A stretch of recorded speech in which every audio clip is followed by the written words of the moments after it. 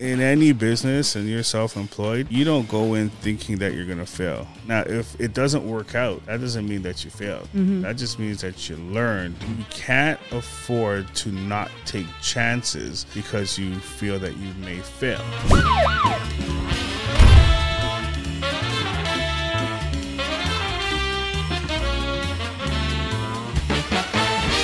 All right, this is Shawn Allen, president of the Scarborough Business Association, and you're listening to The Wealth Busters with Nada and Cody here on your favorite platform. If you want anything and all knowledge possible situation, you got to check these guys out. What drove you to do multiple business when you know that you can stop doing it a long time ago? What kept driving you to move forward? I don't know if I would say I could stop doing anything. I keep going. I got the momentum. You're like the shark. Keep going. You have to keep pushing. And for myself, I was doing mortgages for 21 years this year. As a mortgage broker, right? Yeah, I opened up Matrix in 2008. So this is our 15th year. And I was doing mortgages before that. So, once that was running, then I said, hey, I need to get clients. So I said, we put some effort into advertising. Yeah. Right? So we open up the advertising side. Is that your media company you were talking about that helping people do CDAP and all that? Exactly. Right. Yeah. So now we have that. Then after I was like, okay, well, when I started mortgages, I was working at a real estate office. And you guys would go hand in hand, right? Help out, refer each other clients. The time that I was doing that, we're giving the clients, the real estate agents, clients that were pre-qualified, and they were so busy that they couldn't take the people out. So I was like, okay, well, I have to get my real estate license now, so I'll take them out, right? So now I'm the mortgage broker, the marketer, and the realtor. Yeah. When was that? How old were you at that point? This is like 2008, 2006. I'm 79, so I don't know, do the math, like 30 years old. 30 years old? Yeah. Okay. Right? Okay. So I'm 32. For listeners who doesn't know, I'm 32, turning 33. Not as 26. Okay, she give it away the secret. We're at average, then we come to 30. Yeah, right. So at that time, you have a broker, mortgage broker license. You're a realtor. You also own a media company. Yeah, a small media company. Then I own a house too. At that time, I owned the house when I was 24, and that's what 10,000 back then. No, I bought it for $190. Wow. Yeah, that's probably a luxury house. Morningside and Shepherd. Yeah, $190, and now I just sold one actually for just under $8. Wow, right? Crazy, eh? It's crazy. So now I had those three businesses, and then a lot of people in 2015, 16, 17 were having trouble getting mortgages. Why were they having trouble? Just the market dynamics was changing. 2017, Kathleen Wing came out with the stress test. Yeah. Right? So that kind of threw people in the loop. So then we said, okay, private lending company, right? Mm-hmm. So now that's the fourth company, right? So now it's like everything, all the companies go hand in hand. So the private lending company, a Matrix, it kind of was inspired because of the stress test ratio. It was and it wasn't. It's just we wanted to have more control over the situation. Mm-hmm. You want to have a more integrated business.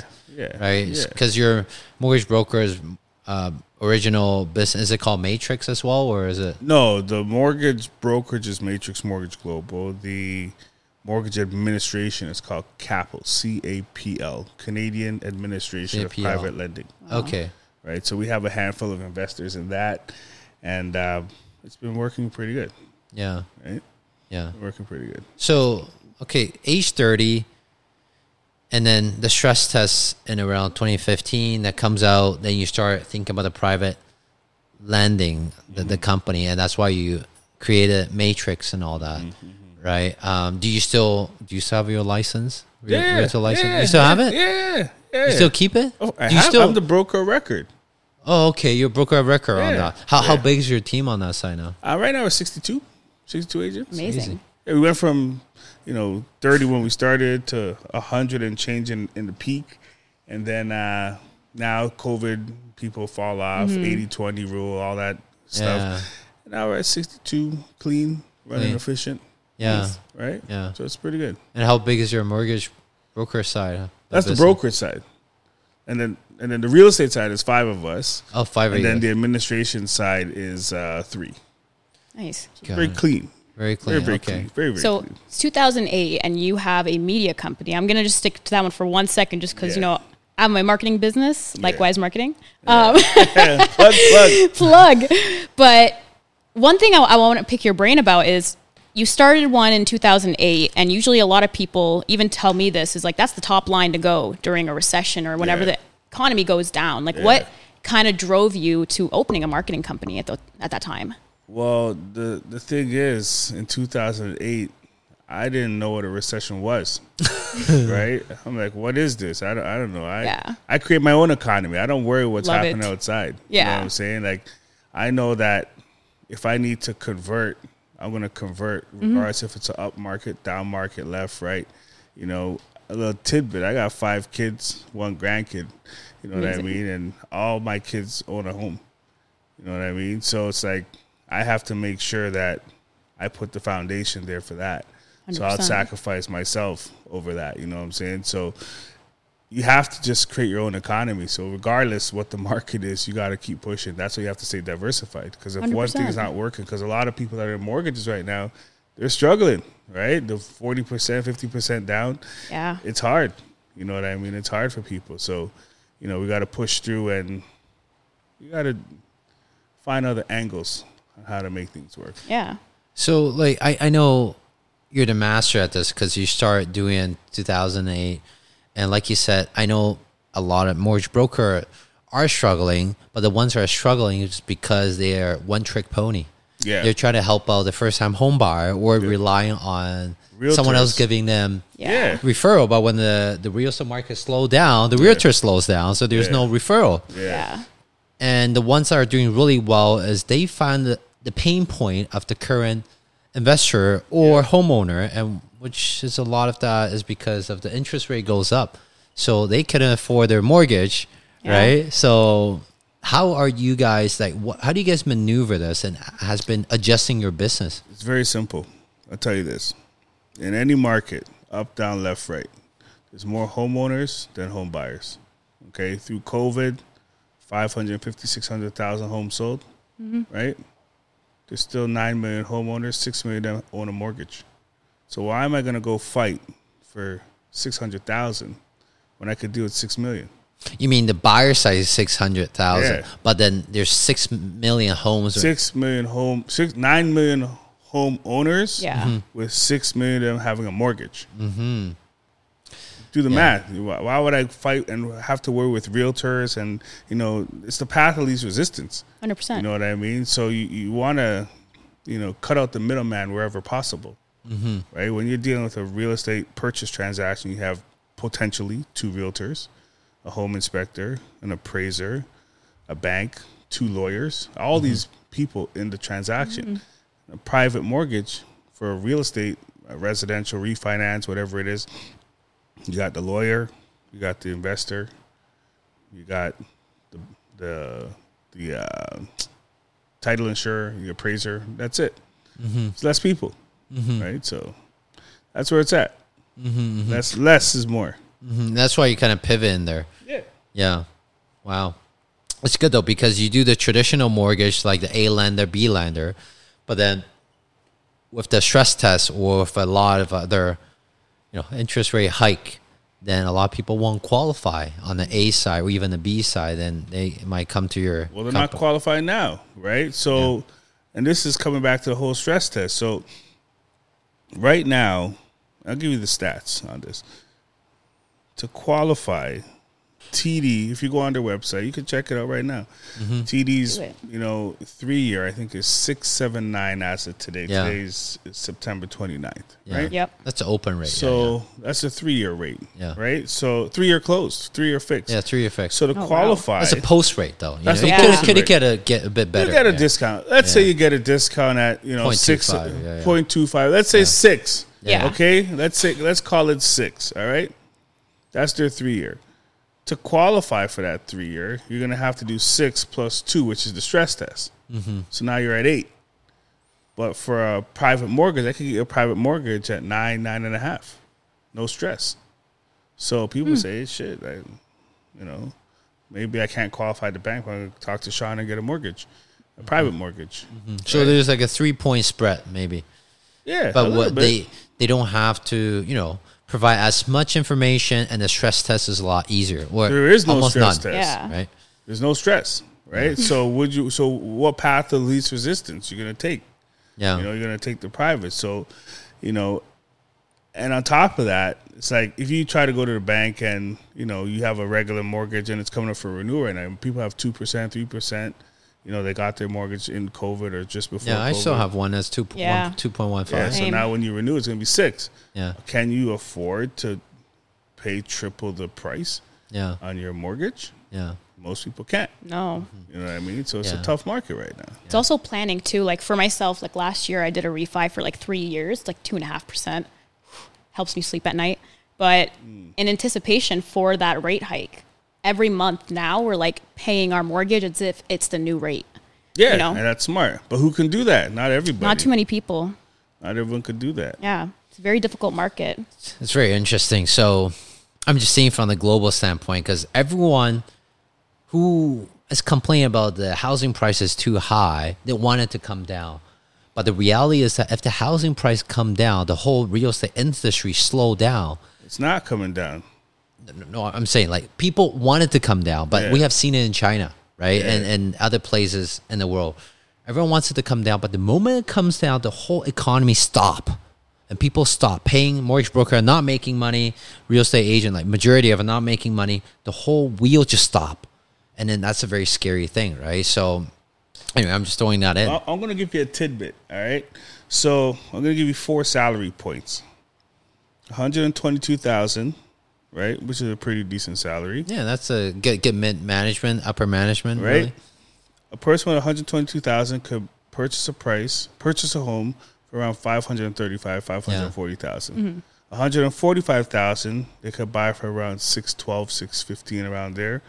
$185,000 they could buy for 6 and change, and then $212,000 they could buy for around 8. Okay, that's what they could qualify for. Now, the average home price as of CREA's data for August shows that the average home price for a detached home in Canada is $978,000. Yeah. So those 4 salaries represent a Toronto City Councillor at $122,000, $145,000 is an MPP, $185,000 is an MP, and $212,000 is the mayor. So the mayor can't even afford to purchase a home in Toronto. Check those stats. Crazy. It's funny because I just did a short form video. This is the most, I know like Nada loves the Reddit stuff, right? The most viral threats on Reddit is the top 10% earner in Canada makes about $178,000 and they cannot afford, the average home price in Canada is about $840,000.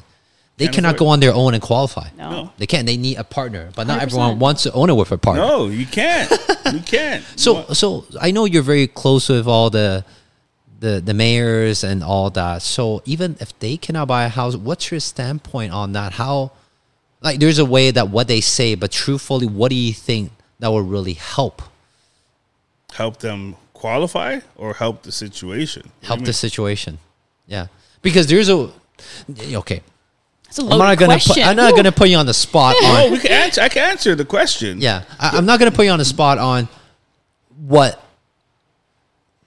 the politicians said could be right or wrong, or whether they were actually doing it. But what do you truly think will help this situation on both sides of this? Well, first things first, they need to offer longer-term amortizations. Yes. Because in Canada, most people are going maximum up to 5 years. In the US, it's 30 years. 25 to 30. 25 to 30 is the 30. max, right? So when I got into mortgages, I seen the market go from 25-year AMs to 30-year AMs to 35-year AMs to 40-year AMs, back down to 25-year AMs in 18 months. Right? So that was the first issue. And then they used to offer mortgages up to 105, 110% of the value of the home. Now, they don't need to do that. But I think just stretching out the amortization gives people an opportunity 100%. to lower their monthly payments. And they're offering it when you renew because people can't qualify, but they need to make it a grand synopsis or grand, scheme Yeah. so that everyone could qualify. And then they need to start offering people options of 10-year mortgages or 15-year mortgages so that you could just set it and forget it. Yeah. Because why is it that every 5 years you have to reset your mortgage and then, you're going to leverage your home to pull out cash and all this stuff? 100%. And I'm not against that. It's the fruit of my business. But at the same time, we're doing a disservice to people because now they can't afford to buy a home. Like you go to certain countries, like Bermuda, for example, those houses are handed down for generations. Yeah, for a reason, right? Yeah. And in the U.S., they have like a 30-year term for mortgages. I was trying to mention. 40. Well, in either Canada, way. the multifamily can go 30 or 40. 50. Yeah. But the residential, you cannot. Can't. It's significantly reduced for some Yeah. reason. It's just. So I don't know what they're doing. I don't know what the thought process is. Yeah. And then, so besides the longer amortization, that's the first time I actually heard it. So I love that standpoint. Yeah. I think will solve a lot of problem for sure. Is there anything else that you think will help with this people qualifying or just all this situation? I could, irresponsibly say, Irresponsibly or irresponsibly? say, get rid of the stress test, but that's a global mandate. Yeah. You want to make sure that people have the ability to pay in an environment where they're stressed. However, those people that qualified at 2.25 during the stress test is overstretched because that stress test rate doesn't even exist. The rates currently are higher than the stress test. So regardless if you put people through the stress test or not, it doesn't even matter because the rates are higher than that. So, I'm all for, putting some safeguards in place to protect homeowners, but at the same time, maybe it's a combination of, a stress test for first-time home buyers to make sure they could get in. But once you're in a home and you're navigating the bills and the expenses, then by hook or by crook, food, shelter, water, you're going to cover those things, right? So I think there should be a balance in respects to how that approach is taken with qualifying people on refinancing with the stress test or without the stress test, because you're putting people in a situation where, and I've seen this, someone's mortgage renewal comes up and they went from 2-3% to 5-6%. Yeah. And now it's happening to many people, and they can't do anything, and they're forced to sell and rent. Yeah. Right. It's happening a lot, and now you're taking someone out of a situation where they had asset appreciation, albeit very minimal at this current stage, but over the long term, the asset prices are still trending up. But now they don't have the ability to benefit from that. And then they take their money out. They have life expenses, and the hidden tax on the average Canadian is inflation, right? So 100%. they think that they're safe with $400,000, $500,000 in their account. Yeah. But inflation is eating away, and then they're underrepresenting what the true inflation numbers are. Because when COVID started, March 15, 2020, gas prices were $1. Yeah. Right now, as I drove up here, Yeah. gas prices are $1.62.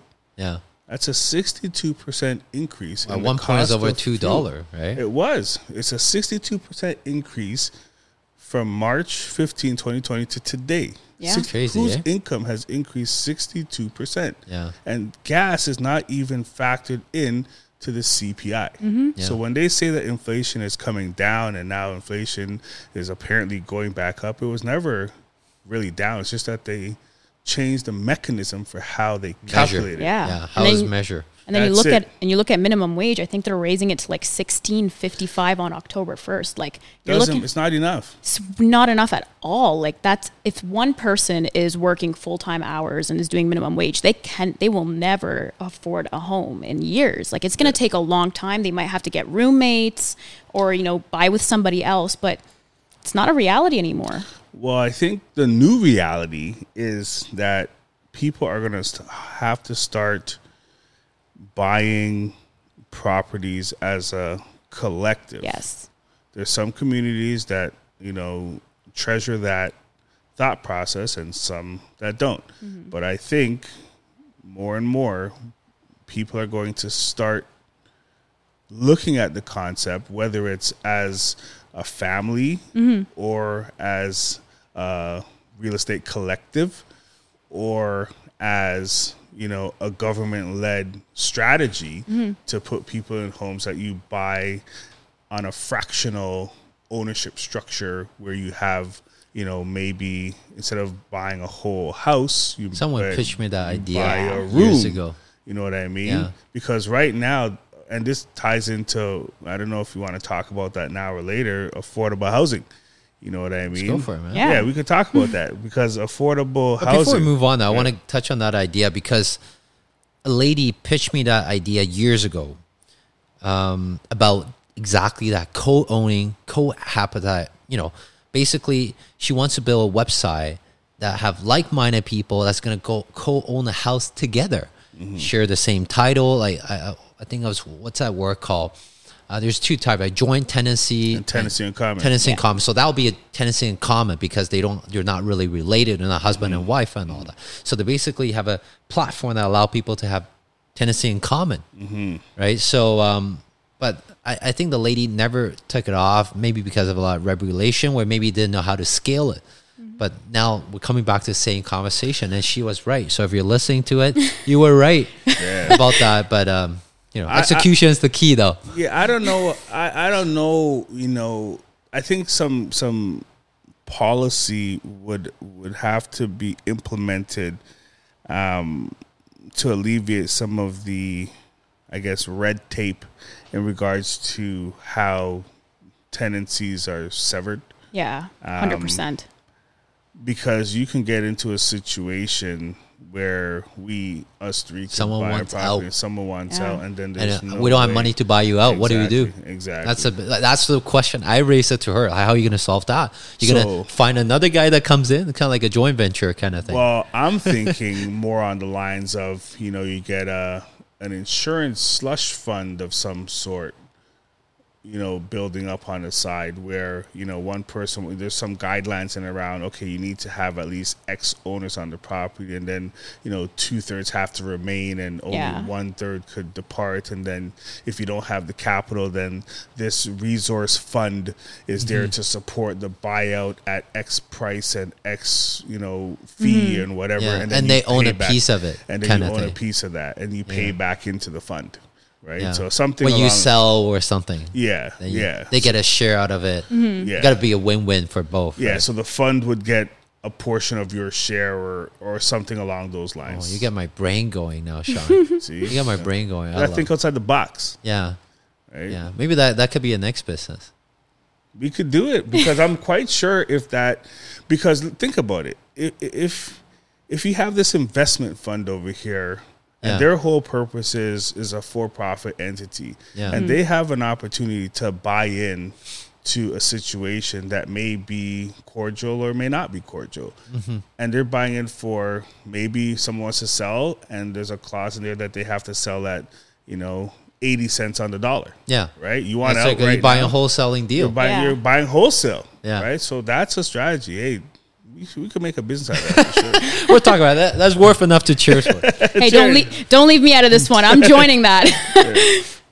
Yeah, that's actually a really interesting idea.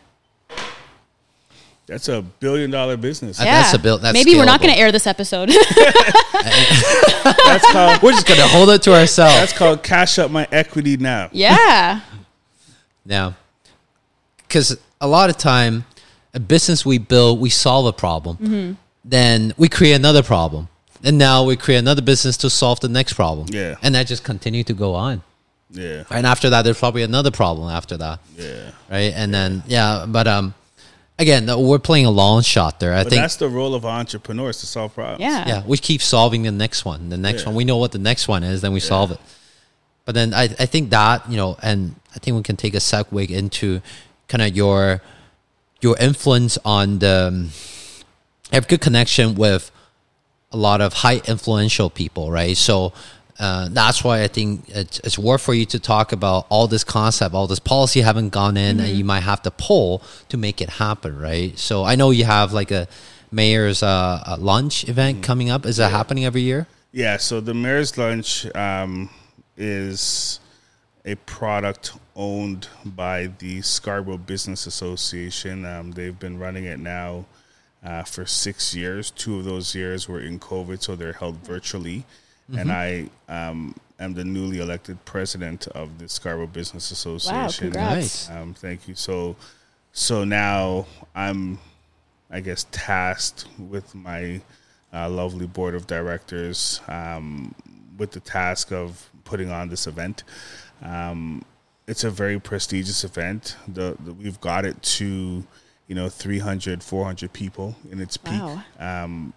But now I want to get it to 15, maybe 2,000 people, right? And I think we can do it, and I think it's very important. We just came off of, the mayor's debate, in I believe it was April or May. So we had good feedback from that and brought a lot of community organizations together to support that issue. And I think the mayor's lunch would be another, chief cornerstone in the building blocks of, building a strong community. 100%. So the event you were talking about is the Toronto Business Summit, right? Is that the one you're wearing the hat? No, the Toronto Business Summit is a separate initiative. So this one is the one that's called the Scarborough Mayor lunch. The mayor's lunch. So Mayor's the mayor's lunch, lunch. right? So the mayor's lunch is circled around. Previously, we started with John Tory coming to Scarborough to talk about local issues to Scarborough, because a lot of times, people in Scarborough felt that their issues were not being heard in the grand scheme of the Toronto landscape. So in came the mayor's lunch, and we brought John Tory up to talk about those issues.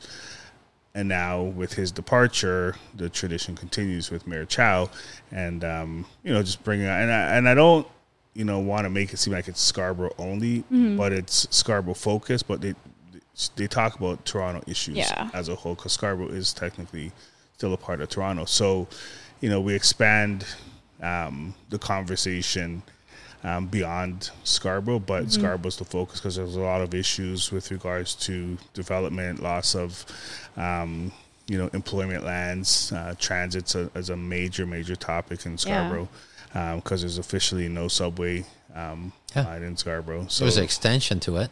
It's done. They closed down line 3, right? So South. That's it. So that's it. So the only stop we really have is Kennedy and Warden and Victoria Park, and then you're done. Right. Yeah. So for a place that has, almost 700,000, maybe 800,000 people, to not have transportation is very demoralizing for some, because it takes a lot of time to get around. Right. So, Wow, that's amazing. So you guys are bridging that disconnect between the community and the policymakers, basically. Yeah. That's awesome. Why most of your stuff is evolving around Scarborough? I was born in Scarborough. You're born in Scarborough. Okay. Raised in Scarborough. My My head office is in Scarborough. Okay. I live in Scarborough, so I am. You are Scarborough. Scarborough. You're like Drake represent B-Town. You represent Scarborough. Whoa. Whoa. Drake, his whole rep sub team is from Scarborough too. So they put Drake Wherever where they he want. is. Drake is Scarborough adjacent. Yes. He's Scarborough adjacent. You have to put it on the record. Yes. Scarborough has his back. Scarborough has his back. Got it. His whole security details from Scarborough. Yeah. What does that Justin mean? Bieber too. No one's messing with the Scarborough. His whole security, his head security people are from Scarborough. No one's messing with them anytime soon. That's it. It's very interesting, right? Like Scarborough used to be, like kind of like the lower price point of like the properties, right? Yep. A lot of blue collar workers, people work hard, represent. Like even nowadays, like if you guys are listening to this, you guys are from Toronto area, go to the Costco in Scarborough. You guys will know what Scarborough is about. Yeah. I've been there once and I'm like, holy cow, represent. You guys been there, done that, know what I mean by that. But If you know, you know. yeah, if you know, you know. It's a very different crowd, right? People are like eager and they work hard and They represent Scarborough hard. Yeah. Scarborough has its own brand. yeah. Love Scarborough is a big promotion with the Health Network. Yeah. Everyone, they got Scarborough spots with Jesse promoting all Scarborough things. Yeah. It's got its own identity for sure. Yeah. 100%. Cool. Now I know why you hold it so close. Yeah, that's it. And then I know you were like on top of like the Toronto Business Summit. Yeah. I know you guys were just having some success, right? Yes. Tell us more about that. What's Yeah. that hat you're wearing for the longest time? The Toronto Business Summit was a idea that came out of a necessity to bridge the gap between students, business, community, and government. Students coming into Scarborough and across Toronto, especially foreign students, they didn't know how to open a bank account. Yeah. They Yeah. are intimidated when looking for employment. There's a lot of gaps there that, we had to bring the business community to the students. Businesses were suffering through COVID and coming out of COVID, not knowing, what resources were there to support them. Accounting and advertising are the two number two things that businesses need to survive. If one of What's those the first missing, one? Accounting, Accounting was the second one. advertising, right? 100%. Without that, you don't have a business because you could have the best product. No one knows about it. No one knows about it. Yeah. That's your advertising. And then you might be selling the best product, but if you can't maintain the account of your inventory. No cash flow, then you're Yeah. screwed. No, seriously, your financial health is your important. Financial health is important, right? Yeah. So those are the number one and number two. So, there's a lot of small businesses that, they still keep track of things on paper if they do at all, or, Yeah. they pay cash, right? So, just for an example, like, there's a lot of transit construction projects across the city, and there's funding available for businesses that have demonstrated a financial loss. But if you can't demonstrate a financial loss, Yep. you can't benefit from Yeah. the programs that are out there. And this is kind of how this whole thing came about, is providing the ability to support these businesses to, get them on track with their accounting, get them on track with, all of those things that are necessary to bring them, to the level where they can go to the bank and get financing, Yeah. they can get grants and loans and things like that. So this is why the Toronto Business Summit was put in place, was to provide a centralized resource for solutions for not only businesses but students as well. There's a lot of student entrepreneurs. There's grants for students as well. Like, there's a grant right now if you're between the age of 15 and 29. Oh, There's a man, I just 3,000 passed that. Yeah, there's $3,000 grant if you have a business. Oh, $3,000 she got you it. get for your business to put your business. You gotta look it in, man. Right? I'm That's a definitely lunch for going that. to. Yeah, that's not a big thing, but Hey. it could help. 100%. You maybe could buy a new tablet, maybe you could get Yeah. a new iPhone, and now the ecosystem Yeah. works better. And now with that, you have the tools necessary to put you to another level that would. You'd be maybe get you surprised how another- much 3,000 can give you. Like, when I started my first business in first year, I used my existing laptop. I got my camera as a birthday gift from my fiance, back then girlfriend. I bought a microphone off Amazon for $100. Yeah, That was my first year, and I hit multiple six figure. there you go. Right, so Yeah. $3,000. So there's a grant for that, right? Yeah, And- that was my startup fee. Yeah, people don't know. There's money out there to support people, and I wanted to, showcase that. So what we did was we brought in BDC, we brought in economic development for the city of Toronto. They had a specific program, a breakout session talking about grants and what grants are available. Yeah. We brought someone in from Procurement Canada. So I don't know if you know, but you could actually, this podcast, for example, you can sell this service to the government of Canada, and they'll pay you for hosting a podcast if that's something that they need, right? So there's the government of Canada hires local businesses, and it's Procurement Canada. So we brought them in, and there's just so many local startups. Like this one startup came in from Costa Rica, and what they did is they repurposed airline seats from, I think it was Southwest, and they made that into shoes and bags and luggage. Wow. Right? So there's a lot of innovative stuff out there, and there's programs out there to support that, right? So I wanted the Toronto Business Summit to represent all things business in Toronto at a very high level, but not at a unapproachable level where you sometimes go to conferences and they're stuffy. It's all suits and ties, and the technology or the terminology discussed is, it's not engaging to young people, right? Yeah. So we had a lot of students we had about 51 booths, and 10 of them were students from UTSC, but we had other booths where there was alumni from UTSC that were there that had showcased their businesses as well. And then we had other local businesses from all across the city come out and support. So that's kind of the foundation. And this was our first year. We had over 2,000 people attend. We had deputy Did they have mayor. to pay anything for it? No, it was absolutely free, right? Wow. And you can't Just charge. show up. Just show up. And most of my stuff is free, right? Because the benefit is for the business owners to get a booth, right? So they're paying to have access to 2,000 people. Yeah. Right? They're That's paying what- for a booth. I remember you talking to me Yeah. about that. What, $500 per booth? It right? was $650, and that $650, included it was a 3-day event, $650, and that included access to the VIP reception. And the VIP reception, we had a lot of diplomats there, as well as local city councilors. So the deputy mayor was there, a bunch of local politicians were there.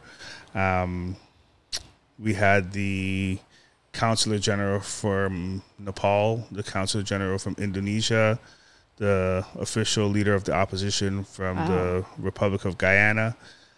We had Barbados Tourism, all in attendance, right?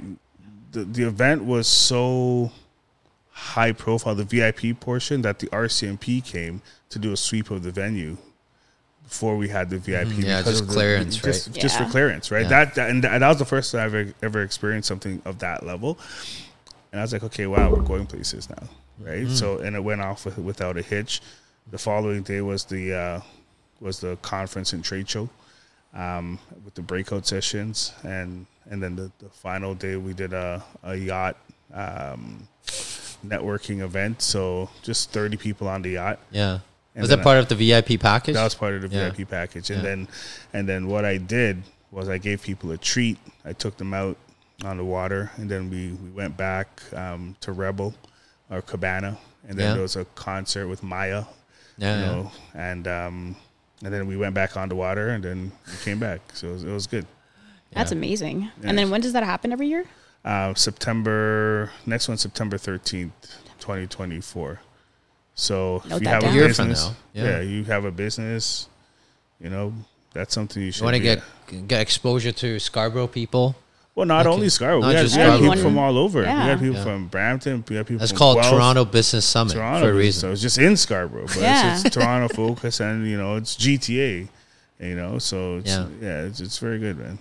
Yeah. Thanks for sharing that. And just a shameless plug on my side is that if you want to attend the Toronto Business Summit, for sure, go for that.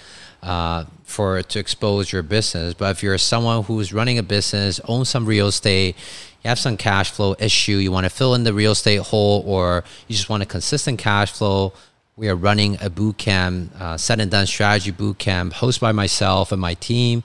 The strategy's been backed by TD Bank for multiple years, and we're running that 2-day boot camp. We'll teach you all about it. It's relatively cheap, cheaper than setting up a booth. So contact me on social media, message me, and my team will get you more information. And let's get right back into the podcast. Perfect. Yeah. So,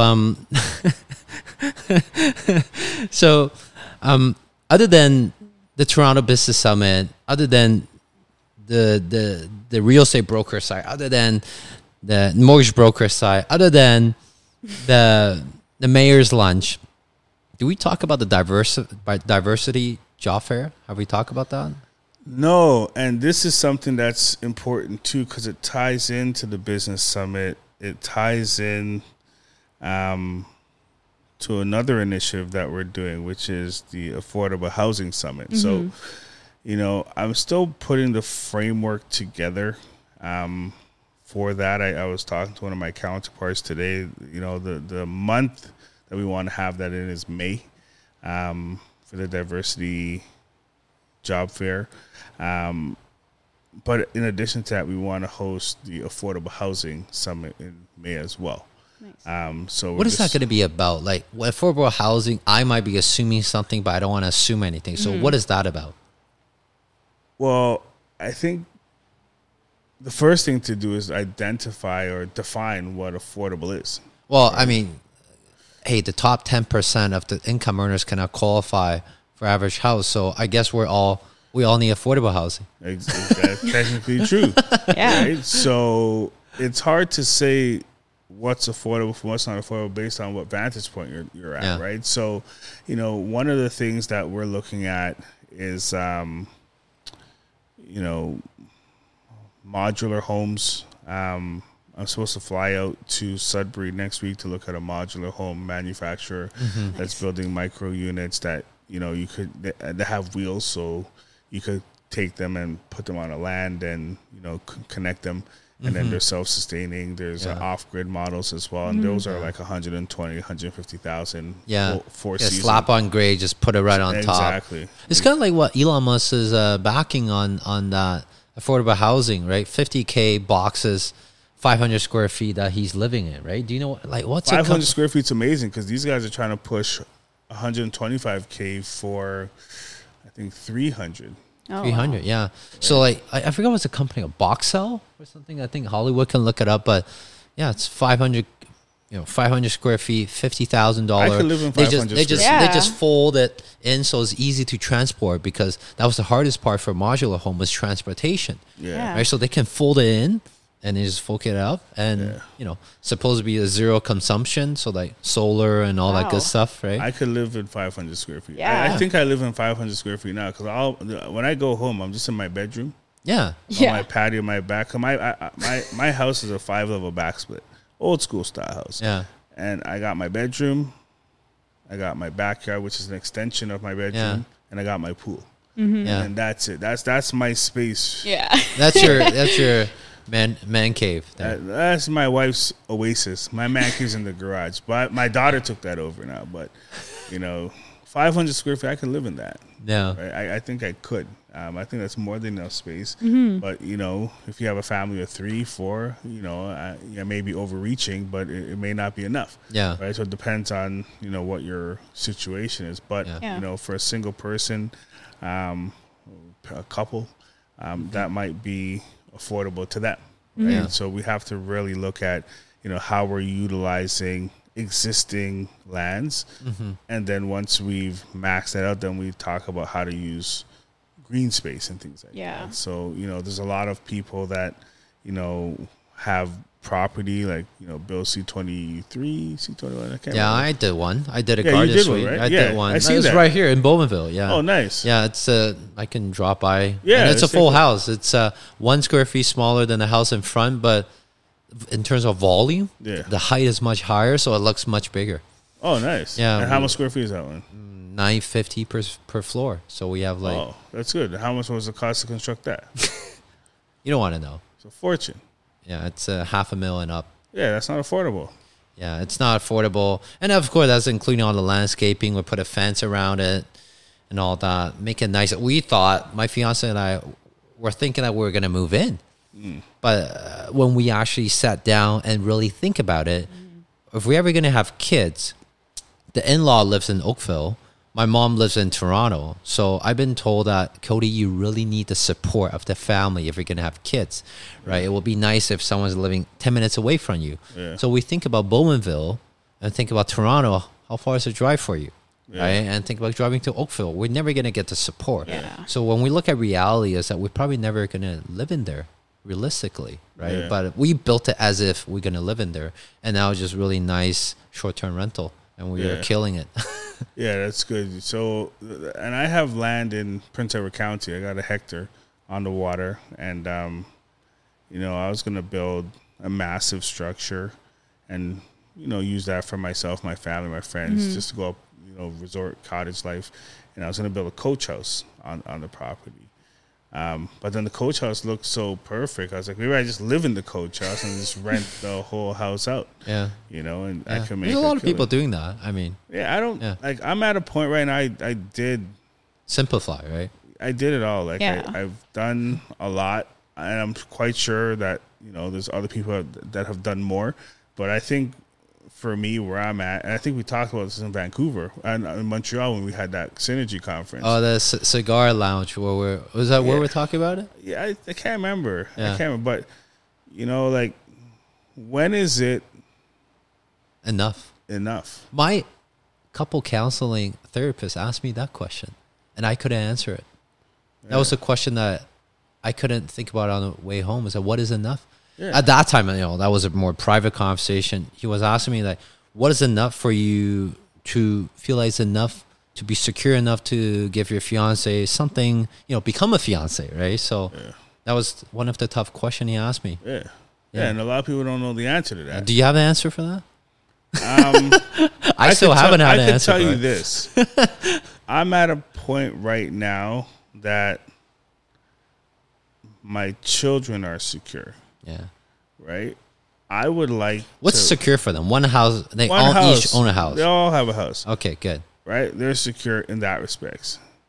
I would like to have it so that I could dig down one more generation. So that my children's children. And how are you going to do that? Well, this is where they have to contribute. Yeah. Right? To that.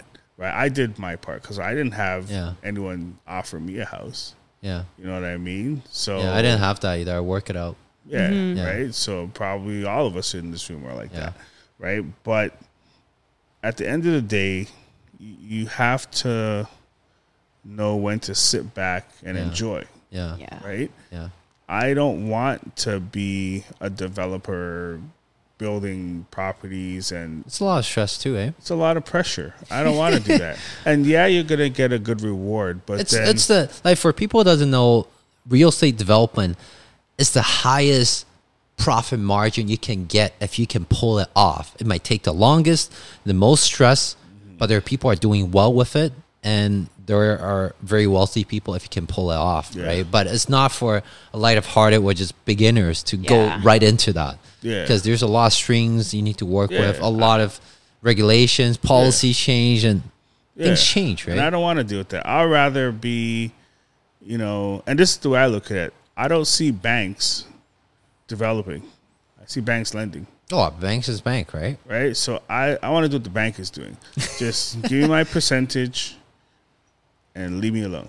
Yeah. Right? Whether it's 1%, 2%, 0.5%, I'll adjust my lifestyle to cater to the influx of my percentage, and I don't need to stress, and I'll enjoy your fruits of your labor with the money that I made helping you build it. That's the way I look at it. Right? You're kind of at a stage where you're a little bit over the sweat equity.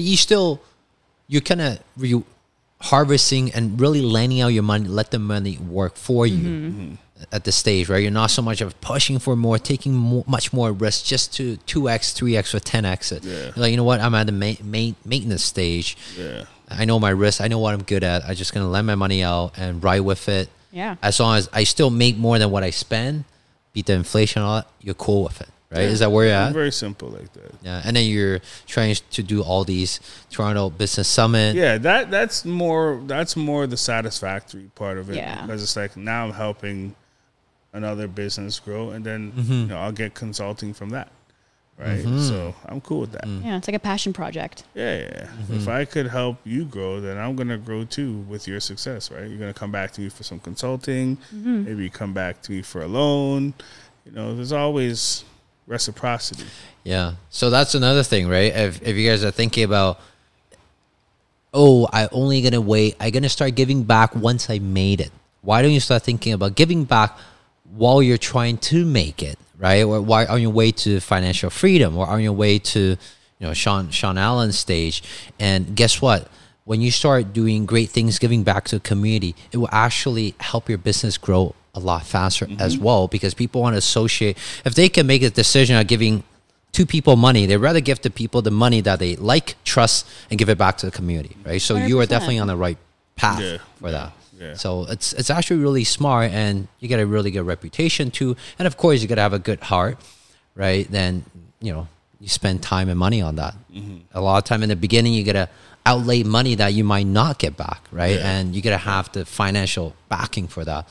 So at a certain stage, you start doing that, right? Yeah, and you got to have the accounting to manage those storms as well too. Right? You have to have that rainy day fund, and a lot of people, in their development or in whatever they're doing, they don't set aside enough capital to handle those situations.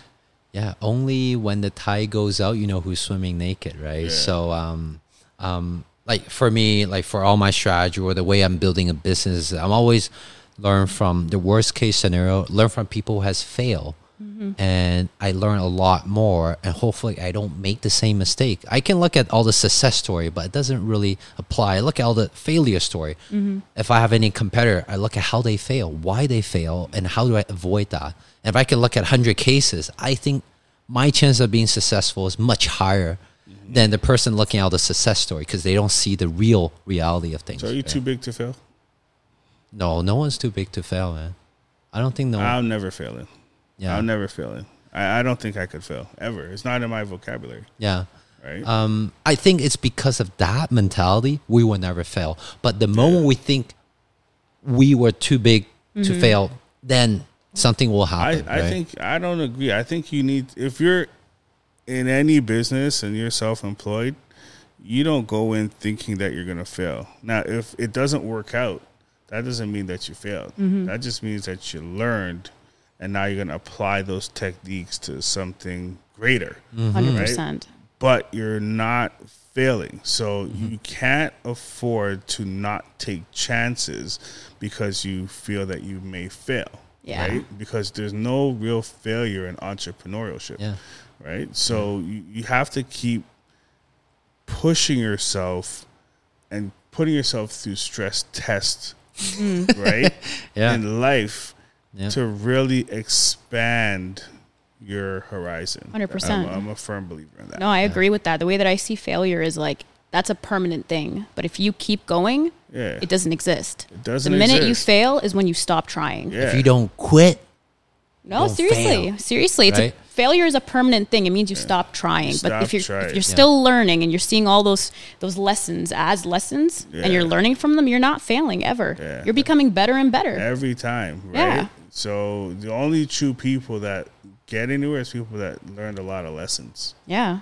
So yeah, 100%. and that's why we have you on the podcast, because I'm trying to leverage the lessons you have learned, whether the good or bad lessons, right? Or just human nature of how things work in reality, not just reading it from books, right? But sometimes you give people the knowledge and they don't receive it. Well, most of it don't. I mean, you can take the horse to the Like, water, but most of the time, like people listen to a Wealth Buster podcast, but yeah, Cody, that's a great idea.